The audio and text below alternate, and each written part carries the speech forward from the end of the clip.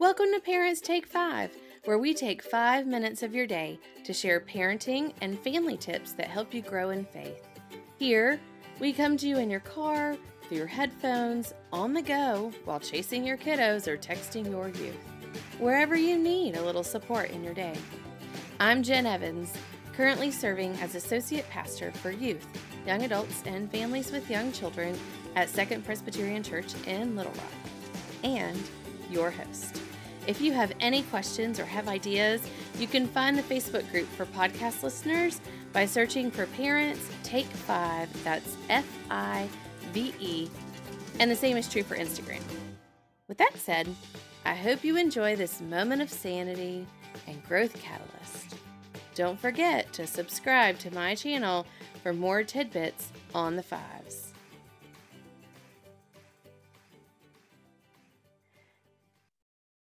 Hey y'all, it's Jen. I am so glad to be back with you today.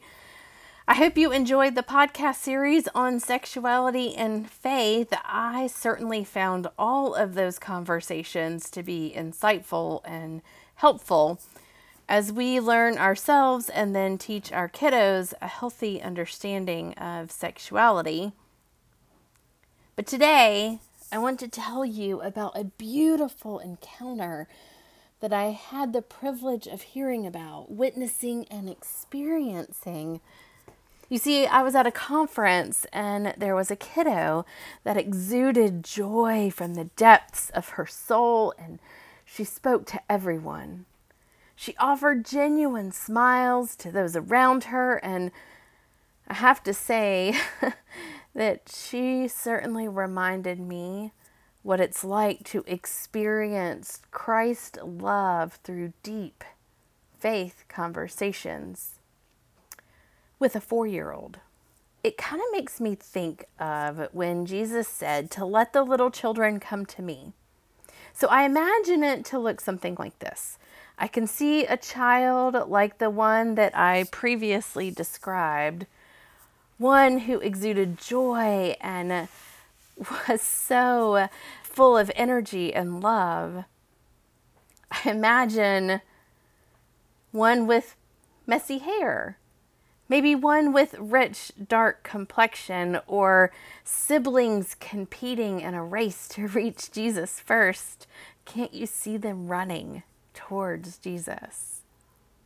Or children with kid-size energy bouncing off the walls, and kiddos that, while come with raging attitudes and lack of sleep, also come needing affirmations and want to be validated in their feelings. So this child was chatting with another adult from the conference, asking questions about the adult's family of origin and parenthood, what I might think of as intimate topics. This adult had the chance to share about adoption, church family, and connectedness. Think about all the stories that must have been told in that moment.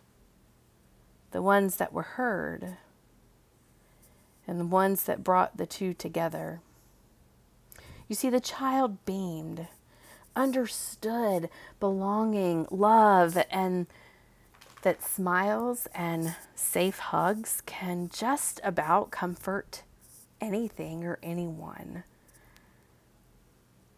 The adult received the opportunity to practice receiving this holy gift from someone whose voice is often tuned out and devalued in our society, one that may be pushed away only to be heard when it's convenient. But not in this moment, not between these two people. In the midst of a wide open space with people around them, this holy conversation is being had and heard.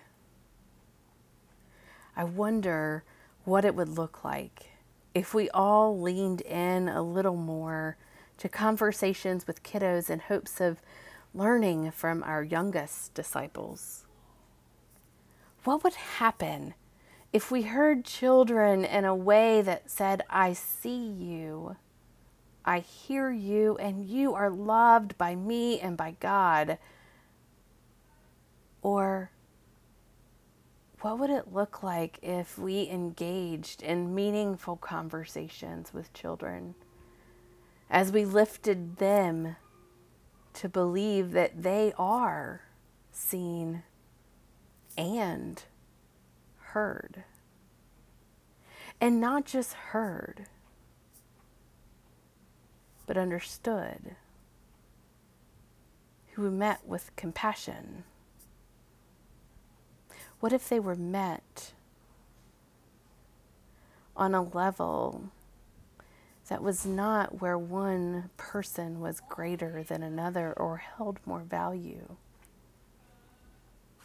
but that both were seen and heard? So I invite you to join me this week to spend some time doing contemplative listening and being in conversation with kiddos.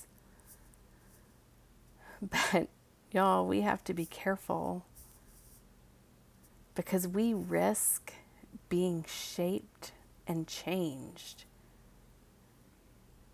by children through conversations with children as we seek to hear Christ through those conversations and witness Christ's light shine through. So my prayer is that your eyes can be opened and my eyes can be opened. Our ears can listen to see where God might be calling us through the mouths of our youngest disciples and family members. I hope that you've enjoyed having a few minutes to help you recenter, refocus, and reflect on family and faith.